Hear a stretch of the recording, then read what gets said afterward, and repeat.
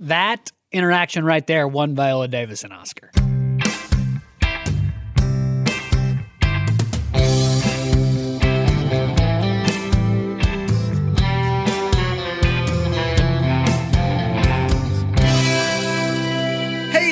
Everyone, welcome back to No Script, an unscripted conversation about theater's best scripts. I am Jackson Nikolai. I am Jacob Mann Christensen. Yeah, and welcome back. We are back again, Jacob. It's the two of us chatting about a new play again. And what's the play? We're going back to Pulitzer style this time, yeah? That is absolutely right. And we're going back to one of the classic plays of the American stage, one of the plays that built American theater as we know it, one of the bricks upon which we all stand, Mr. August Wilson and his incredible play, Fences.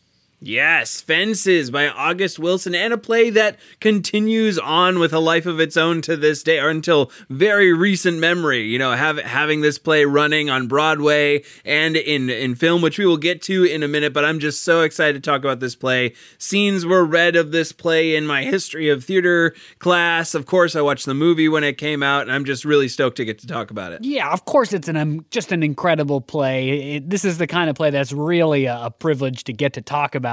We only get to do them so often because we try to really vary our programming. So doing these plays upon which American theater is built, like I said. Right. Doing those plays is just so much fun, and we only get to do them every so often, so it's exciting to be here. Before we get to the exciting conversation to come, we do want to ask you to go on over to patreon.com/noscriptpodcast. Again, that's patreon.com/noscriptpodcast. That's where we're set up to receive donations from folks like you so that you can become a supporter of the show. If you like what you're hearing, if you like the work that we're doing, we need your support. It's not free to do. We love it, but it costs us money, and we need your help on that front. So please head on over there. There's a couple of different tiers. Patreon is a monthly donation, but the lowest tier is $1 a month, $12 a year. As I like to say, I know a lot of you would write me a check or hand me $12 if I asked you for it. So please do that through patreon.com/noscriptpodcast so you can support the work that we're doing at the different tiers. There's different rewards and things that you get, access to patron-only posts. You become a producer at somewhere along the line. So please head on over there and check that out. That'll be a huge, huge help to the work that we're doing here on No Script. Yeah, just that $1 amount will help us out so much with the various fees associated with this. So thank you to everyone who heads on over to patreon.com/noscriptpodcast. We will see you over there. Now, back to the script. Yes, back to the script. We, as we mentioned before, Fences, August Wilson. Fences is a 1985 play written by August Wilson as a part of his Pittsburgh cycle. And actually, I'll be fully honest here and say that I was not quite aware of the gravity of the Pittsburgh cycle until we were talking right before the play. And Jacob, you brought up the fact that this is a part of a series of 10 plays. That's right, yeah. So of these 10 plays, 9 of them are set in a specific neighborhood in Pittsburgh, and they're set all throughout the 20th century. So sometimes it's called the century cycle, or August Wilson's 1900s plays is a little more colloquial. But he wrote a play for each of the decades, again, the vast majority taking place actually in Pittsburgh. I have seen another of the plays in the Pittsburgh cycle on stage at the Goodman, which was a really fun experience. Partially just because the Goodman's awesome, but also to see the Pittsburgh cycle is kind of a way to document American history, especially American history through the Black experience. So a really cool cycle of plays. Fences is, of course, the most notable of that set of plays by leaps and leaps and leaps and bounds. Yeah, and we talked about the kind of gravitas that this play has. It is a play. It won the Pulitzer Prize in 1987. Its original production had James Earl Jones in the main character role of Troy. So this play has worked its way into a lot of our kind of national theater psyche as we consume plays. As I mentioned, it won the Pulitzer Prize. It won the Tony Award for the best play. James Earl Jones won the Best Actor in a Leading Role Tony when it came out, and best performance by a featured actress was won by Mary Alice, who played Rose in the play. So this play took the 1987-85 year by storm. So yes, it made its way into our vernacular that way. And in recent time, it had a resurgence. It had a revival in 2010, Broadway revival. And that production included Denzel Washington, Viola Davis, and that duo then went on to make the movie as well. So and that one was 2016. So we've had, what is that, 40-ish years, maybe 40, 50 years of this play kind of rolling around in our theater consuming minds as it has introduced us to Pittsburgh and to the Black community in that area as they are working and this family that we're going to get to interact with its kind of patriarchal entity. Absolutely. And this play in the Pittsburgh Cycle series is the play that takes place in the 50s. In the late 50s, 1957 is when August Wilson says that it starts. This is one of the plays that takes place in Pittsburgh. And the characters are, as Jackson said, Troy Maxson. He was the character played by Denzel Washington, and his wife, Rose, are the mainstays of the play. That would be Denzel and Viola Davis in the incredible movie. And they have, together, they have a son named Corey. Troy, I almost said Denzel, but I mean Troy, has a son by a previous marriage named Lyons. And then Troy's brother, Gabriel, is a character in the play, and Troy's friend, Bono is a character in the play. There's another character that doesn't occur till very, very late in the play, very, very end of the play, so we won't talk about her quite yet. But that's the group. What the play covers really is the life of Troy. He's a garbage man. Him and Bono are garbage men. And at the very beginning of the show, it's initially one of the conflicts is that the garbage company is not letting African-American people be drivers. Only the white men can be drivers. And Troy is taking that fight through the union to try to earn himself the right to be a driver. The play continues on, and it really becomes more about Troy's personal life than about that particular career fight as it goes. His relationship with Rose is put under some stress, especially his relationship with Corey, his son by Rose, is put under some stress. They're a working poor family. Troy's brother, Gabriel, is a World War II vet, and during that war, he had some damage to his brain that resulted in there's like a metal plate in his skull, but really the core of it is that he received some money from the government, and that money is why Troy has a house. It's revealed in the play. So they're in a tough financial situation, and some of the stress of the play is on how that financial situation affects them and the family. And then, of course, Troy's decision-making, especially in regards to women, becomes one of the crucial, heartbreaking moments of the play later on. Yeah, it sounds like this kind of family dynamic play. In a lot of ways, though, it's focused in on Troy having stressful relationships with most people in his life. He's kind of this maybe like this eye of a maelstrom that's around him that's kind of his own making. He lives in this antagonistic way towards the world.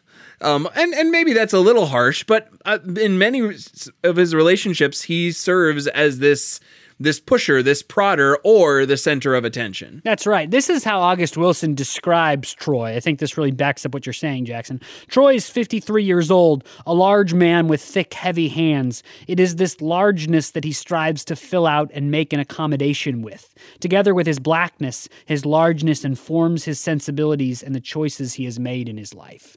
He is the center. He is the thing around which he tends to find the characters in his life rotating. He feels himself as the center of gravity.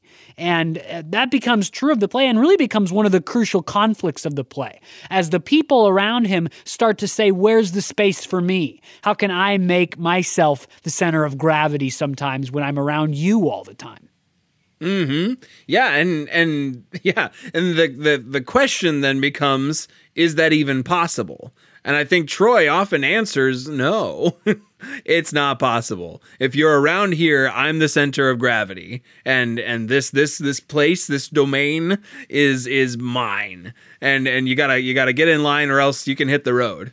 Yeah, and he's very possessive about his house, his family, his possessions, even though he reflects several times through the play on the circumstances of their life, which is that some of this stuff he doesn't have by the work of his own two hands. He has by luck, by chance, or by, his brother getting hit in the head in the war. Yeah, let's unpack that just a little bit. His brother gets hit in the head in the war. He needs to have a metal plate put in his head. And Gabriel shows up throughout the play. His brother's name is Gabriel. And what we learn is that the government paid him $3,000, I believe, to as like some sort of, sorry, you got your head blown halfway off. And that money, or at least some of it, wound up going to Troy as a kind of a caretaker role, I believe was how the money wound up there, at least. And that at least part of that money wound up going into buying the house that they lived in. Right, yeah. Rose talks about how when all this money dealing went down, Gabriel wasn't really in a place to make decisions about that money. So Troy, as his, I guess, guardian or next of kin, made the decisions about the money for him. The decisions they made were to buy a house. And there was a room for Gabriel. And until the start of the play, Gabriel has been living with them. Just prior to the play, he's moved off to a sort of boarding house. I don't know if it's just straight up apartment that he's just renting, or if there's more maybe care involved at that kind of a place. I'm not totally sure what Miss Pearl's is, but that's where he's got a room, actually 2 rooms he's very proud of. But tell us a little bit about Gabriel, Jackson. Yeah, so Gabriel is this very loving character who comes in. He is clearly has some level of disability with his brain trauma. He comes in and he hears some voices sometimes. He calls them hellhounds. He's preparing for the judgment day. He has a horn that he blows when he's around people, or has with him at all times when he's with people. And he's always, when he shows up, he's always very complimentary and thankful for both Troy and Rose. He's very grateful for them. He loves the family. He loves talking to Corey and Leon when he's home. But also he has moved out, and we kind of hear that is by his choice. So we know that there's some tension there, something that's like below the surface of this relationship. I don't know that the play really points at that too much. What do you think, though? Yeah, Gabriel says over and over that Troy is mad at him for this decision to move to Miss Pearl's. And Troy says over and over that he's not mad at him. He can live wherever he wants. But when Rose pokes and prods at that a little bit, some of Troy's hackles go up. His defensiveness goes up. Here's an example. Rose says, well, he wanted to move to an apartment so he could come and go as he pleases. That's where he wanted to be. And Troy immediately says, well, he could come and go as he pleases here. I wasn't stopping him. He's a free man. And Rose, of course, the right answer says, well, it's different, Troy. But I'm not sure that Troy sees it as different. It's hard to know whether he sees it specifically as some sort of, he's taking offense at Gabriel moving out, or I think more likely, if Gabriel's not living in the house, profiting personally from his money from the government that they put into the house, what justification is there really for Troy to have this house that was the result of Gabriel's money? Right. I like that a lot. And I think it ties into this kind of, if there is a tragic flaw, and I think there is some tragedy flavor to this play, I think Troy's tragic flaw is that he's a storyteller and he believes his own stories. And so what we see in a lot of these things, just the 2 things we've already brought up, right? The house and his brother, we see that the story he has told people and himself is starting to fall apart on the underside of it. He's keeping this facade up that he's caretaking his brother, and maybe I believe he fully believes it. He thinks he's taking care of his brother. He's taking care of his family, that the world can't break him, that he could have been an all-star, that he has amazing baseball skills, that he knows the best thing to do for his son's life. But inch by inch throughout this play, it's like a confluence of all of these things have the rug ripped out from under them a little bit. And he's forced to look through other people's eyes at himself and wonder if he is everything that he's told the story about so far. I think you've hit on something really insightful. This idea that part of the journey of the play is watching Troy the storyteller, or if you're inclined, you might call him Troy the liar, see his stories and his lies fall apart. You get that very early on. In the first scene of the play, I think it's set up so well for then the more subtle versions of this to occur through the whole play. In the first scene of the play, Troy and Bono and Rose are all talking. Lyons comes in and out at various times. And basically through the scene, Troy tells two really awesome stories. I mean, funny, fun, interesting stories. The first of them is about when he was sick, and he apparently was in the hospital for a while, and while he was sick, he claims to have wrestled the devil for 3 days. And this is like part of his personal history, is this idea that he met the devil and overcame him, and now he's not afraid of the devil, not afraid of death, because he wrestled him and he beat him. And Rose says, "Yo, Troy, you're being ridiculous. That is not true. Don't say crap like that. You crazy." And then the same thing happens almost right away, right after that. Page right? later, He tells this great story, maybe one of the great stories, story within plays of all time, about his furniture. Yeah. He tells this story about how when they moved there, he was working for he's working for the garbage disposal place, and no one would give him credit to buy furniture for his home. So they had bought the home. They had really kind of crappy furniture, he says, in there. And he says he goes around, no one would give a black man credit. And so he's coming home. He's mad. He says, "You can ask Rose. She'll tell you how mad I was." And then a knock came at the door. And I opened the door, and there was the devil. Tall white man dressed really well, and he says, "If you want credit, I'll give you credit, and I'll furnish your whole house. All you got to do is pay $10 a month at the start of the month." And he says, "Wouldn't you know it? A couple days later, these guys all show up. They load the furniture into the house, and they show me a contract, and I've ever since that day, 15 years ago now, I've paid $10 a month, and I almost don't want to know what happens if I stop paying it." Yeah, and Rose, right away says, "That's not true at all." Just the whole time. We got that furniture from a furniture store like everybody else. You're not paying $10 a month to the devil, Troy. And that's funny, right? That's a great story. It's inventive. It's so great of a story. But it comes apart. It's proven false. Troy's exaggerations of his personal history and his beliefs about himself are proven false in a very easy to understand, concise way. Troy tells the story. Rose says to his friend, "No, that's not true. Don't listen. That's a lie." And that falls apart. And then I think what we see over the course of a longer play, in far more subtle, insidious, hurtful, painful ways, that come true for all these other stories that aren't so obviously untrue about Troy's life. Here's an example. End of scene 1. Troy, this is after Lyons has left. He's given him some money. Bono's about to leave. Troy says, and the stage direction is putting his arm around Rose, "See this woman, Bono? I love this woman. I love this woman so much it hurts. I love her so much I done run out of ways of loving her. So I got to go back to basics." And then he makes a sex joke, basically. That core story that he's so madly in love with Rose, that he and Rose are this over-the-top, romantic, incredible, passionate couple. He only has eyes for her, is part of Troy's belief about himself and about the world and about their family, that he and Rose were blessed to find each other and have stuck by each other through all the rough parts of their life. And of course, Troy proves that part of his story wrong. And he proves it wrong by virtue of this other woman that he sees throughout the play, that he has to go to get what he's not getting from Rose. Right. That and that the kind of holding up of that that ideal picture allows for all this room underneath for things to be broken.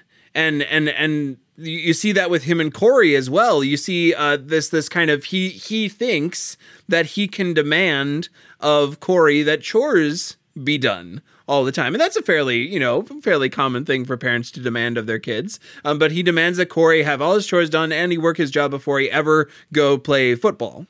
Corey really wants to play football and go to college to play football. He has a recruiter coming to try to get him to talk to Troy to see if Corey can come and play college football.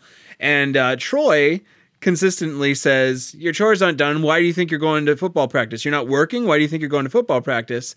Well, you should help me with this fence that I'm trying to build out back. And Corey brings up, every Saturday you've said that we were going to work on this fence, and you go down to somewhere and you're gone. You're not working on the fence. How can you demand from me that I be here helping you work on the fence? And of course, all these things are interconnected because the bar that he's supposedly at watching baseball is the excuse he uses to go see the other woman, as Bono brings up. You're not actually down at that bar when you say you're there. You're over at the other woman's house. But Troy's relationship with his son and with sports is another one of those personal stories Troy has told himself about his life that is not true. And we haven't talked much about this, Troy's history with baseball. Yeah, so Troy had a history of playing baseball somewhat professionally. I believe it was an all African American league when he was playing Negro League it. is how it's referred to in the play. He thought he could play major leagues. He always thought he was good enough to play major leagues, and they wouldn't let him because of his race. Mm-hmm. Yeah, that's one of the big lines that he has. At one point, Rose eventually gets very frustrated with him because he's denying Corey the ability to play football. And she says, why won't you just let him play football? Why can't you just admit that you were too old to play Major League Ball? And he says, I was not too old. I could have batted as well as any of these other guys who are going on right now. I was born too early. They wouldn't let me play in the league. And some of that is very true. But the kind of underbelly of it is that he's maybe not that good at baseball. Right. Yeah. He and the people around him at least puff him up. Who knows what they actually think, but he thinks that he was one of the best baseball players of all time. Crazy awesome batting averages. He could have hit any of these major league pitchers, no problem. But the reason he was kept out was 100% due to racism. And through the play, we watch some characters in their frustration start to poke holes in that. And the reason they do that is that they're given some stakes in that personal story, which is what's going to happen with Corey. Because Troy believes this about his history, that the white man kept him out of baseball, and so they're never going to let Corey get anywhere with sports. He doesn't want Corey to play sports, doesn't want him to waste his time. And so the people around him suddenly have an investment in this part of Troy's personal story that they've let him keep pretty much his whole life. You don't get the sense that anybody's ever questioned this part of Troy's claim about himself before now, that he was this amazing, undiscovered black baseball player who wasn't let to play due to racism. And then as he applies that downward towards Corey, people start to say, look, Troy, that wasn't it, man. Maybe you weren't that good, or maybe you were a little bit old to play baseball, and maybe you should let your son play. And then, of course, Corey claims, really the whole thing here is that you just think you're worried that I'm going to be better at football than you were at baseball, that I'm going to have what you couldn't have. Mm-hmm. Which Troy answers with, I just want him to be as far away from what I was because I never had anything good in the world. Or really what he says is the only thing I've had, Rose, he's talking to Rose when he says that you're the only thing in the world that I've ever had that was good. And so he claims at least to be holding this kind of parental care nature part of it, which is he wants Corey to work. He needs Corey to work. And he knows that Corey, like, if Corey doesn't take care of himself, he's going to have similar problems to what Leon is in. Who's his other son by notably a previous marriage, or Lion, I think is. Yeah, Lyons is a musician. I think it's a really interesting description of Lyons that August Wilson gives us. Right when Lyons enters, remember this is a play written during that period of time where a character's entrance would be preceded by like a paragraph or more. If this was Arthur Miller, it'd be a lot more. Right, Character description of them.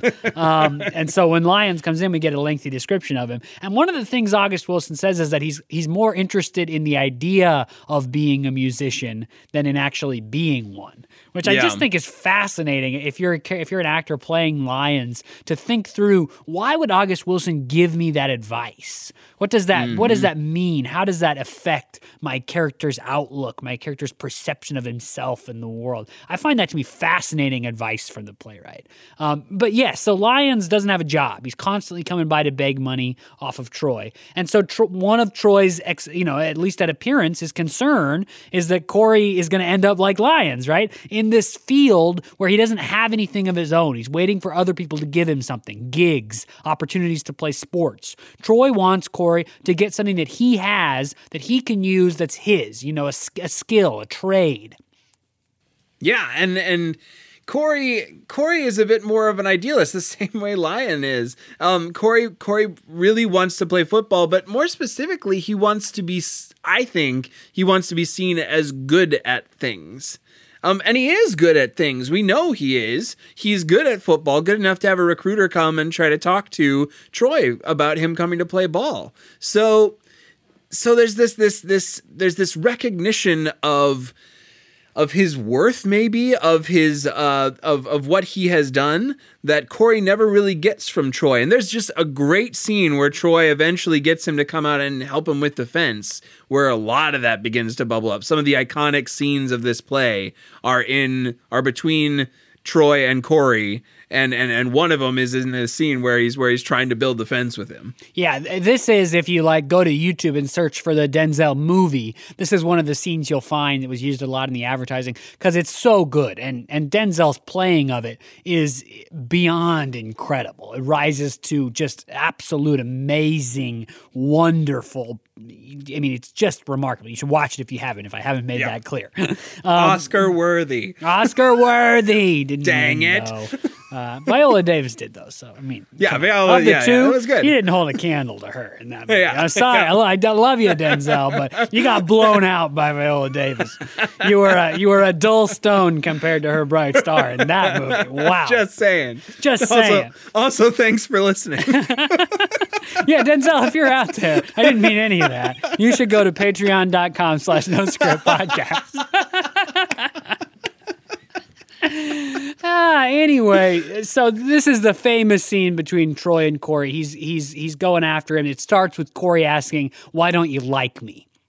And Troy says, "Well, I don't need to like you." They go into this lengthy thing, and it ends with a shockingly good piece of advice from Troy. And that's one of the things that's complicated about Troy, is even when he's wrong, and he's clearly wrong here, right? The response to your son seeking some affirmation, "Why don't you like me? It feels like you don't like me," isn't to say, "I don't have to like you." That's not right. That's not right. Look, I don't think the parenting books say that's the right thing to do, Troy. But even in his wrongness, he has this kernel of gold at the center. And this is what he says near the end of that.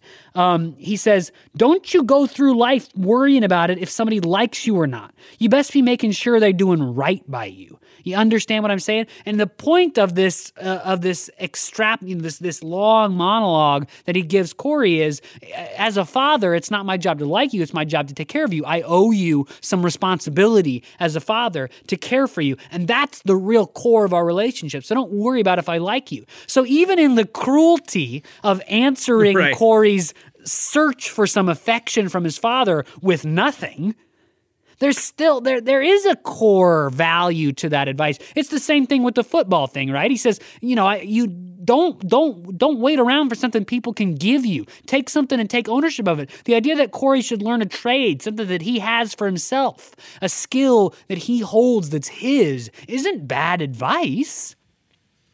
No, it's just not, maybe not the kind of wind beneath the wings advice that we are more accustomed to in this age of parenting. And that's part of Troy's thing too, is he is resistant to winds of change. He kind of believes that he knows the world, and he knows the best way that the world should work, and there's very little outside authority as to what he should do from the world. And what that ends up materializing is a lot of, as we've kind of said already, people saying times have changed, and actually Corey has a shot, and it's a good shot if a college is asking for him to come and play. So that resistance to change is another part of kind of his what ends up leading him to where he ultimately ends, which is kind of a sad remnant of the strength that he once had. Yeah, so we've talked a little bit about some of the stories that Troy builds up, especially in dealing with Corey. One of them is the story of his own belief that he was an amazing baseball player who was slighted by racism, which was at least in part true, and how that affects Corey's football playing.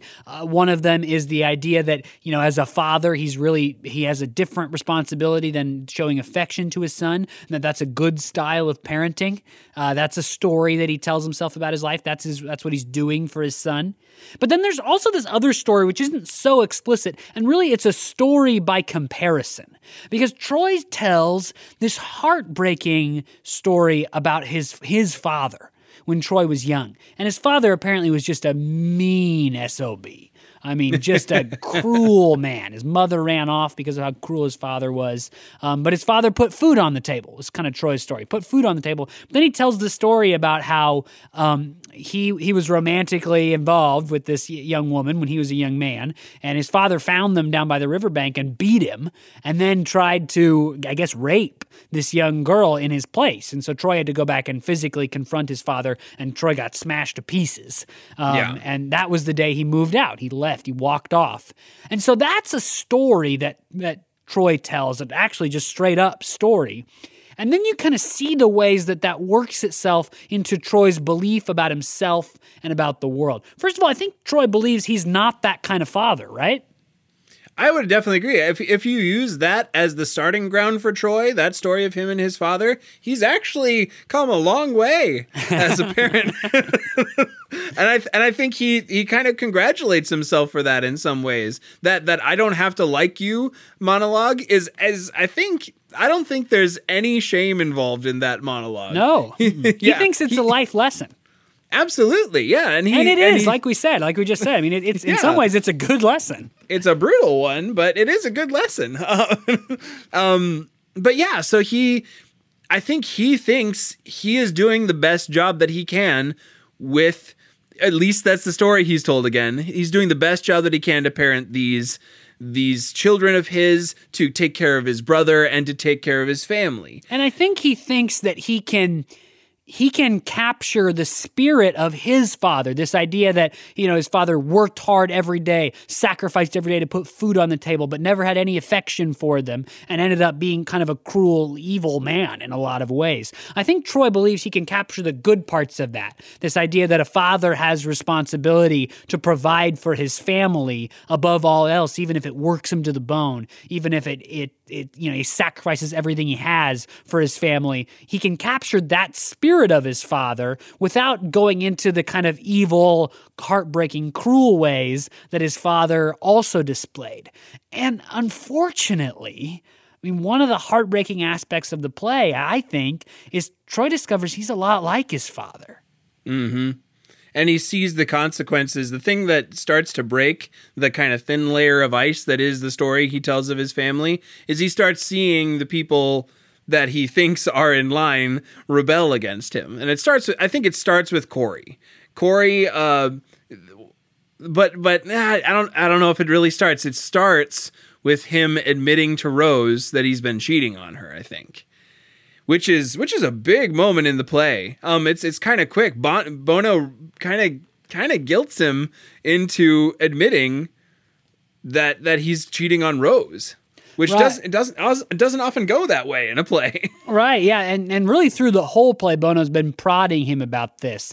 From the almost the very first couple lines of the play, Bono's saying, I've seen you with this gal. What's going on? Come on, Troy. I mean, what's the deal? And scene after scene, he kind of gets on him about it. And then finally, he really confronts him with this idea, like, I've seen you go to her house a couple of times. I've seen the way you interact in public.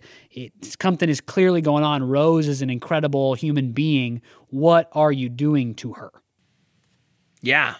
Yeah. And so it's a brilliant surprise scene, right? That it's surprising that Troy would admit to Rose at all. Right, that he's cheating on her. We're used to the theme in theater of it being discovered. Somehow it's discovered from a third party who tells the other person in the relationship, and then it all blows up in an argument. Right. So Bono notably, he doesn't blackmail Troy or anything. When we say he guilts him into it, he doesn't even really try to persuade Troy to tell her. Really, Bono's whole point is, you should stop. Rose is a great person. What are you doing? And Troy kind of says, you're right, man. I've been messing things up. I'm sorry. And Bono leaves, and then almost right away, Troy says, look, I got to tell you something. And what does he tell her? What's the crucial thing that's happened that causes him to need to reveal this? Right. It's another layer deeper. He admits to her that he's having a kid with this other woman, that Alberta, I think her name is, or something like that, is pregnant with his child. Yeah, it's an incredible line, the weight of it, the way that it's written. He's trying to say what I'll just read it. Troy says, I can't explain it none. It just sort of grows on you till it gets out of hand. It starts out like a little bush. The next thing you know, it's a whole forest. Rose says, Troy, what is it you talking about? Troy says, I'm talking, woman. Let me talk. I'm trying to find a way to tell you I'm going to be a daddy. I'm going to be somebody's daddy. I mean, that's painful. That is weighty, heartbreaking, crushing news. Mm-hmm. Yeah. And then so that, at least for me, is the moment where I think he still thinks that he's going to work it out somehow. But that's the moment that things begin to unravel in this dictatorship that is this family. Well, it's the moment, I think, where it's so odd. I'm not sure why Troy hasn't captured this yet, but I think that this scene is the moment where Troy starts to understand that he's the bad guy. You know, we talked about one of Troy's belief about his life is that he can maintain this kind of calloused view his father had of the world, that he's just going to sacrifice to put food on the table, and that's all. There's going to be no affection involved in his care for his children or his responsibility. And Troy thinks, I can have that without having the cruelty. And I think maybe in this interaction with Rose, he starts to reflect on this idea that I have captured some of that cruelty too. Right. Yeah, and I think because I think he does care about this family, and clearly not enough to restrict some of his behavior, but he loves Rose. He loves his family at some and beyond liking, he loves and cares for his family. And I agree that these actions, you begin to see, it hurts the people around him, and he begins to react by drinking more. He already drinks a lot throughout this play, but the next scene that we pick up, the next scene between him and Corey, at least, he's quite drunk when Corey comes home, and we have another altercation between them, which culminates in just a killer scene, but starts with the line or is queued up with the line, "You don't matter around here anymore." Corey says that to Troy. And that just starts this another iconic scene from this play. To tap back to his interaction with Rose, where he admits his infidelity for just a brief moment, near the end of that scene, first of all, Rose, that scene between Troy and Rose, incredible writing. The height of playwriting, I think. I mean, it's just amazing. And it ends with Troy falling back on this baseball language. He says, I want to read a little bit of it so you can capture. And really, I think what I want to highlight here is the way Rose is responding to this baseball language. So he says, I fooled them, Rose. I bunted. When I found you and Corey in a halfway decent job, I was safe. I'm going to skip around a little bit. I wasn't going to lay in the streets with a bottle of wine. I wasn't going to get that last strike. She says, you should have stayed in my bed, Troy. He says, I got to thinking if I tried, I might be able to steal second. Do you understand? After 18 years, I wanted to steal second. She says, you should have held me tight. You should have grabbed me and held on. He says, I stood on first base for 18 years and I thought, well, God damn it, go for it. And she says, we're not talking about baseball. We're talking about you going off to lay in bed with another woman. I think we see Troy here fall back on his storytelling as a way to excuse his behavior, as a way to spin all of what's gone on as part of this self-understanding that he has of this kind of noble sacrifice of Troy. I worked so hard for my family and I made all this sacrifice, and of course I'm going to slip up every now and then, but I'm the noble sacrifice. And he falls back on this storytelling of baseball. And I love that Rose just cuts through that with cold reality. She says, you should have stayed in my bed, Troy. She says, we're not talking about baseball. We're talking about you laying in bed with another woman and then bringing it home to me. She cuts through it with the clear, hard truth. And that's tough for Troy to face when people cut through him with cold, hard truth. Yeah, and responded to with identical facts. If anything, he is still, he spins a wild tale, but he is able to be confronted by facts. And her last big monologue in here, he says, I've been standing on first base for 18 years. She says, I've been standing with you too. I've been right here as well. I gave 18 years of my life standing next to you as well. That interaction right there won Viola Davis an Oscar. Yeah. Her performance of that line, I've been standing with you. I've been right here with you. It's heartbreaking. And Denzel's good in that scene too, but man, she's the star of that scene. She is the star of that scene. Mm-hmm. So yeah, what then happens after this clash between these two where he finally, they both get a lot of things that have been percolating for over, 18 years out into the open. What's the result?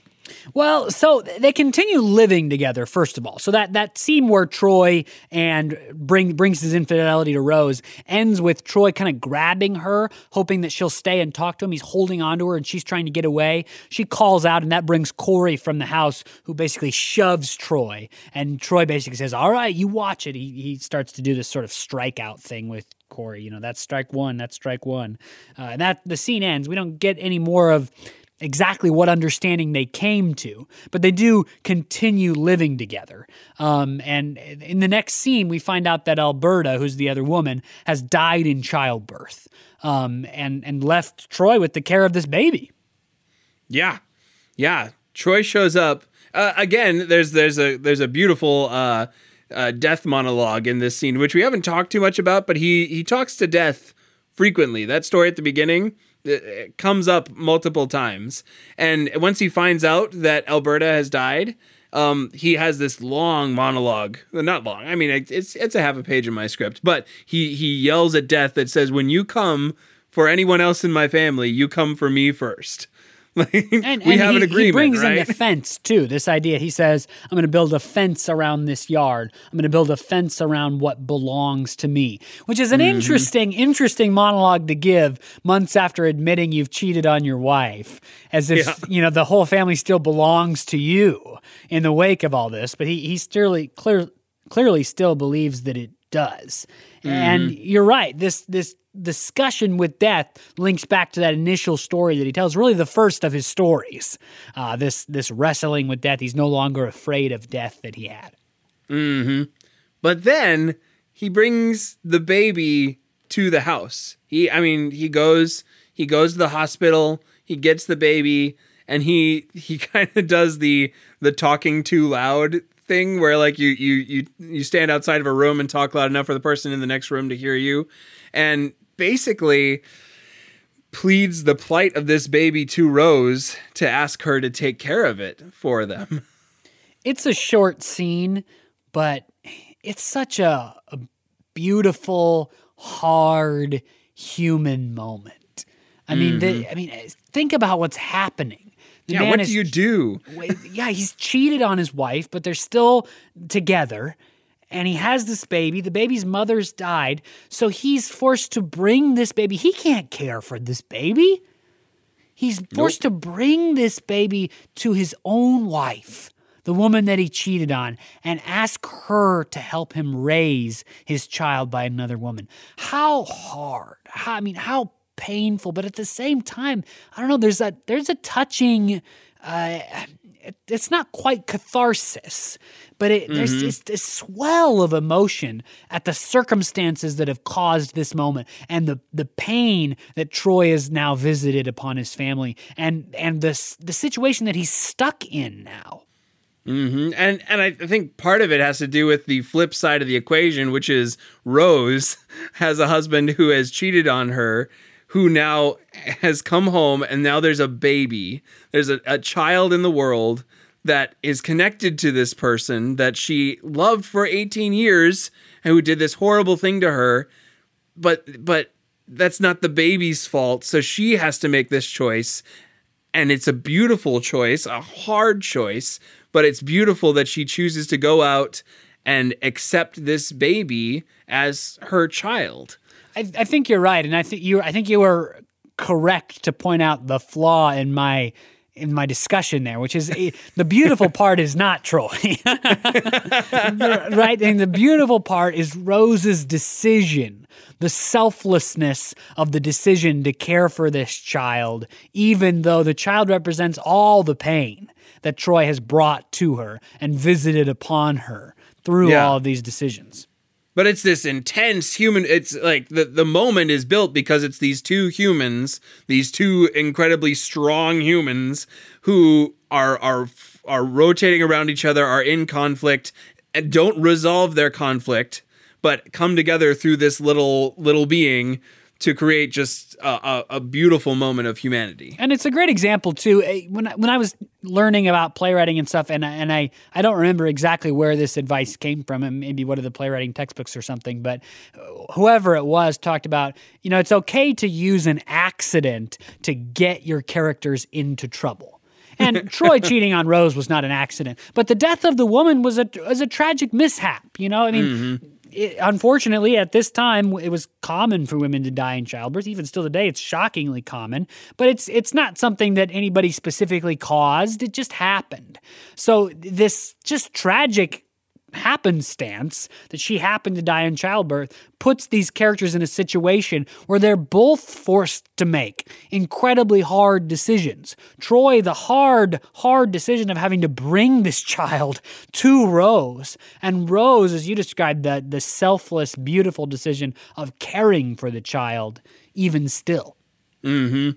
It's I think so. We've talked about 3 moments so far. I hope we get to the 4th that sticks out in my head from this play, but this is the third of the 4 moments in my head when I think of this play. Is that it's the building the fence with Corey, the fight between Rose and Troy 2 scenes ago, and this scene that are amongst the images in my head that stick out from this play. Yeah, I absolutely think that that's right. And of course, this relates back to the stories that Troy tells about himself too, right? And to the story about his father, because one of the notable points of the stories from his father is that the mother ran off and the father raised these children by himself, putting food on the table for them by himself. So again, Troy lives in this world of, on the one hand, he finds that he can't quite stack up to his father. He couldn't be the noble sacrifice that that he believed his father really was. On the one hand, he couldn't just care for this child or for his sons. Mm-hmm. But on the other hand, he also couldn't avoid the cruelty and evil that his father visited upon the family as well, because of what we're about to discover, what happens with Corey, which is, I think, perfectly on point. So let's talk about this interaction with Corey. Yeah, so Corey, it's months later, 2 months later. Corey comes home and I think this is the scene. I'm just glancing over it quickly, but I think this is a scene where Troy is out back and he's drinking.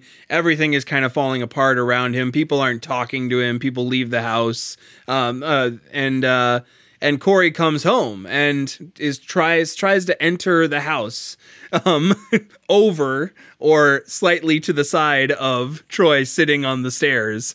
He tries to kind of push past him and into the house. And so, of course, Troy becomes a bully, right? He becomes the bully that he describes his father was, which is Corey tries to get past him and Troy pushes him back and says, you need to say, excuse me. I'm still the boss. You still show me that same respect. And Corey's not so inclined to do that. Right. And remember, just a scene or two ago, Corey shoved Troy off of Rose. So there's already this physical conflict between these two. A line has been crossed. Corey picked a side, and now there's this tension between them. And the line that I alluded to earlier comes out at this point. You ain't got. I'll just read the line. You ain't got to say. I ain't got to say excuse me to you. You don't count around here anymore. Corey says that to Troy.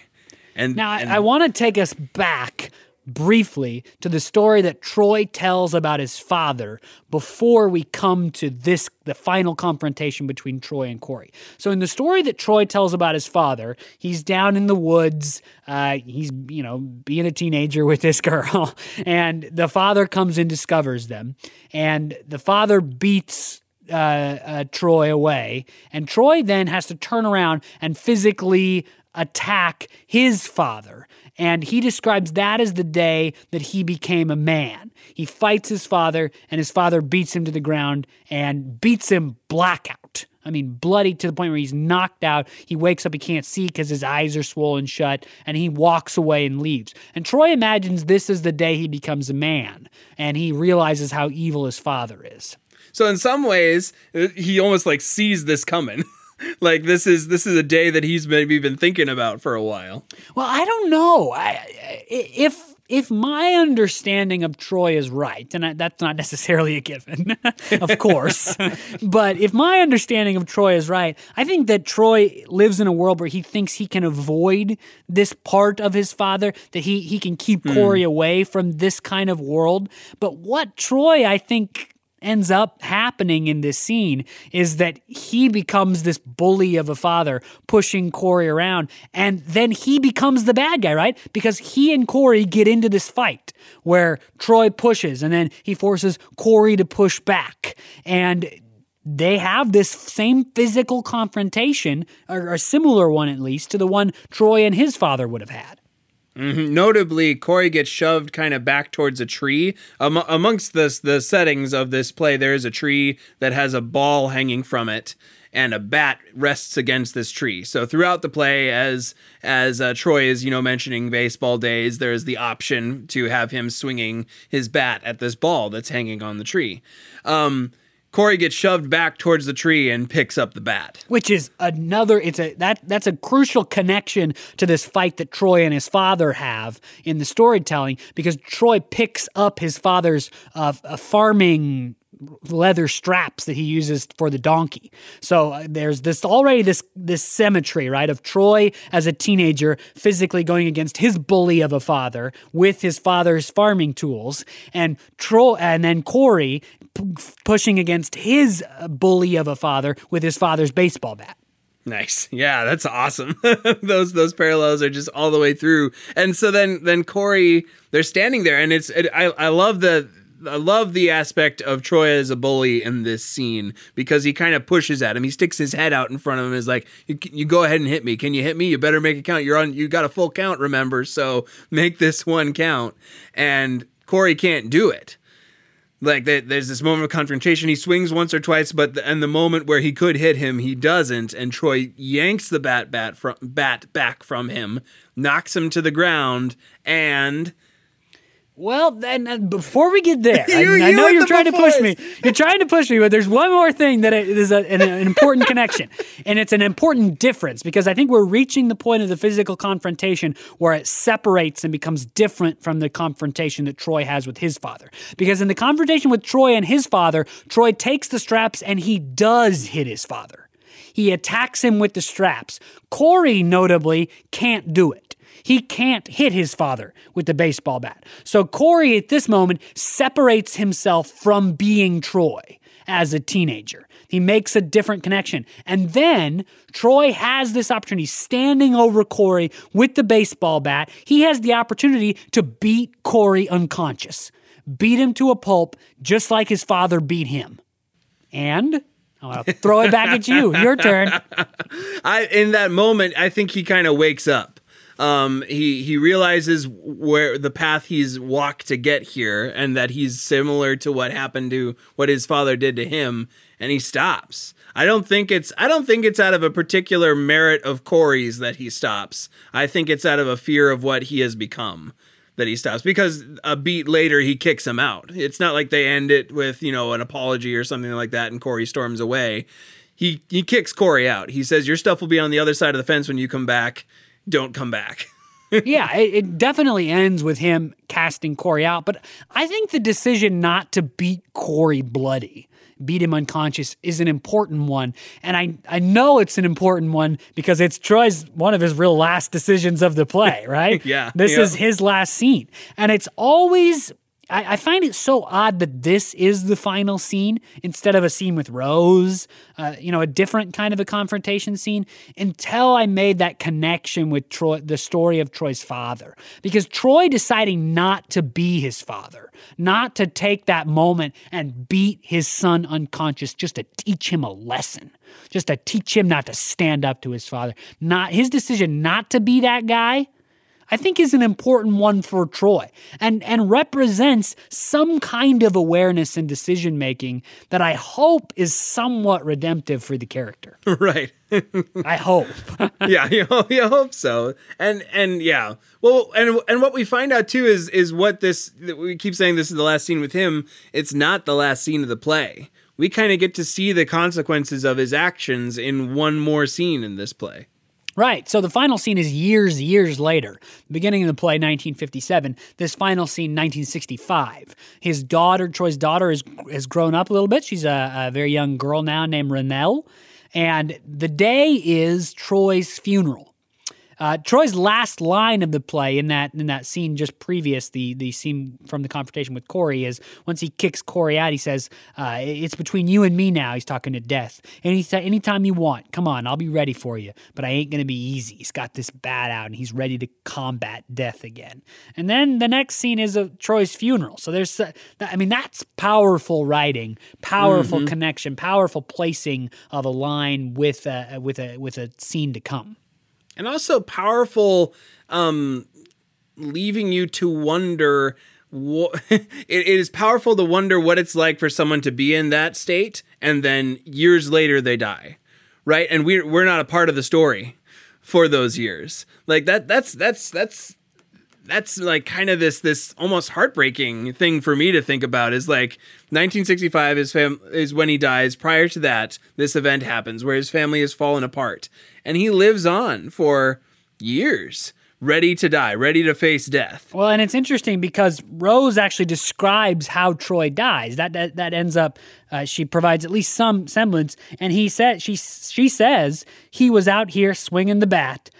I was ready to go back in the house. He swung that bat and then just fell over. Seems like he swung it and stood there with this grin on his face, and then he just fell over. So she describes that last moment we see Troy in the confrontation with Corey. It's not the moment that he died because he dies years later. But what has really happened to Troy in the intervening years? He's still out there swinging the bat. Yeah. Kind of nothing, which is heartbreaking. Like you imagine it's not the only time he was out there swinging the bat waiting for death. So to just kind of live for years ready for death, that's tough. But it's also tough to see what his actions have done for everyone. Some of it could be seen as good. Corey comes back and he's a Marine. He has, kind of taken control of his life in the way that he knew how and joined the Marines. Yeah, it's interesting that that's the direction that August Wilson leads Corey, because of course it's totally different, I would think, than Troy would really want. It's hard to know because it kind of comes out of the blue. There's no real discussion through the whole play of whether or not Corey is going to join the army.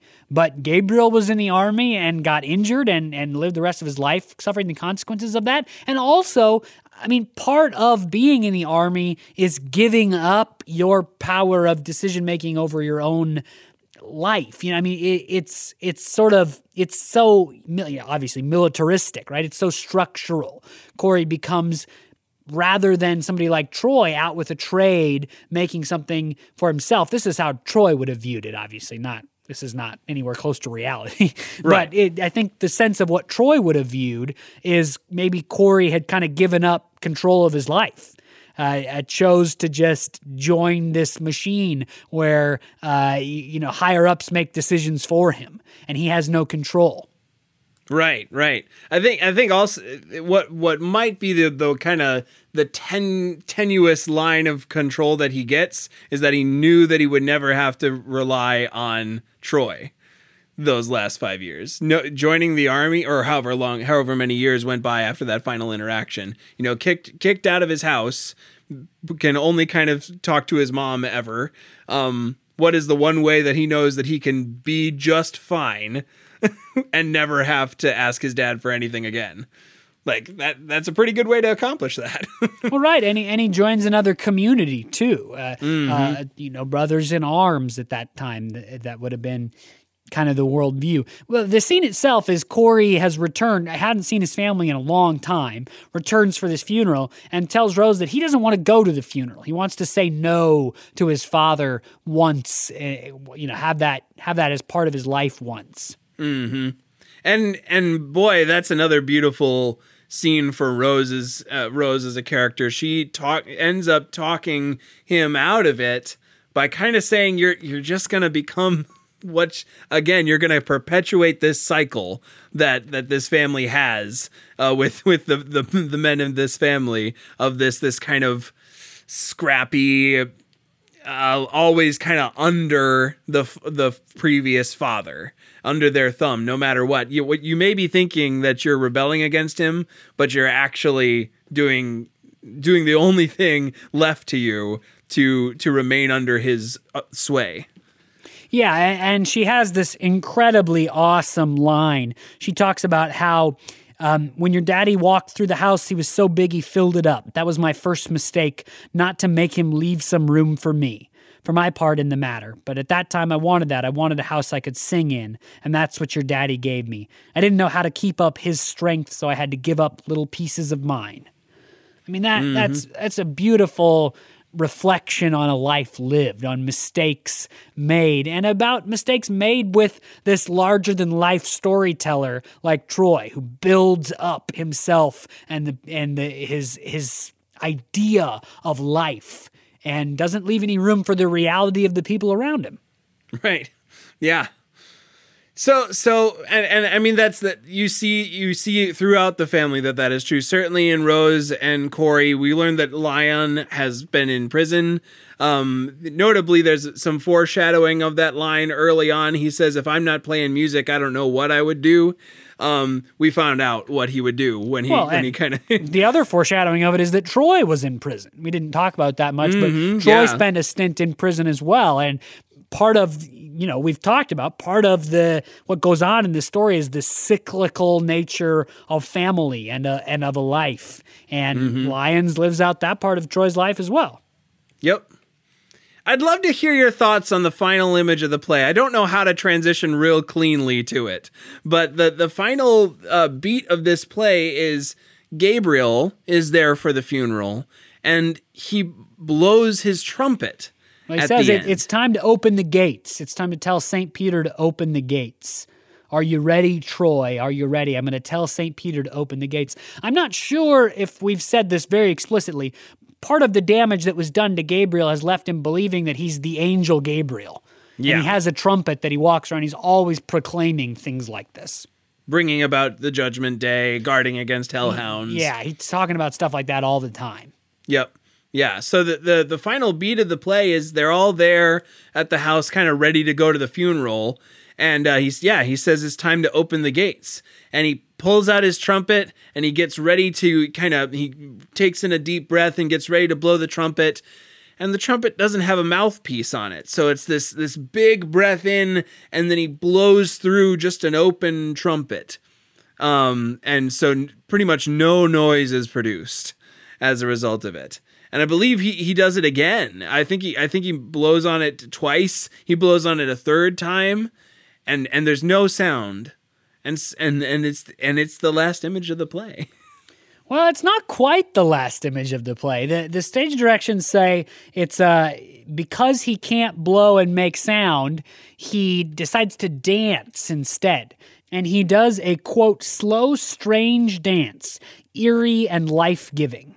And later on, he begins to howl in what is an attempt at a song, or perhaps a song turning back into itself in an attempt at speech.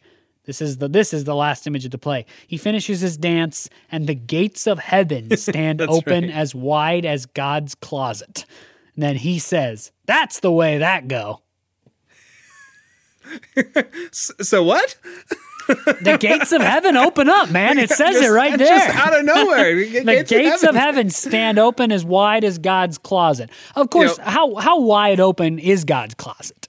I'm not sure I understand that reference. Philosophers have debated for centuries. That might be one of those references that maybe is just a little dated for me. I don't know what that means. Yeah. Now the movie Gifts has a pretty good way of dealing with this. If I remember correctly, they do something with the sun and the light, and it kind of it blooms out that way. But boy, in a theatrical production, this is quite an ending moment for a very realistic. I don't want to say naturalistic because that means something specific, but I want to say the opposite of supernaturalist. And, right. There's no other supernatural elements.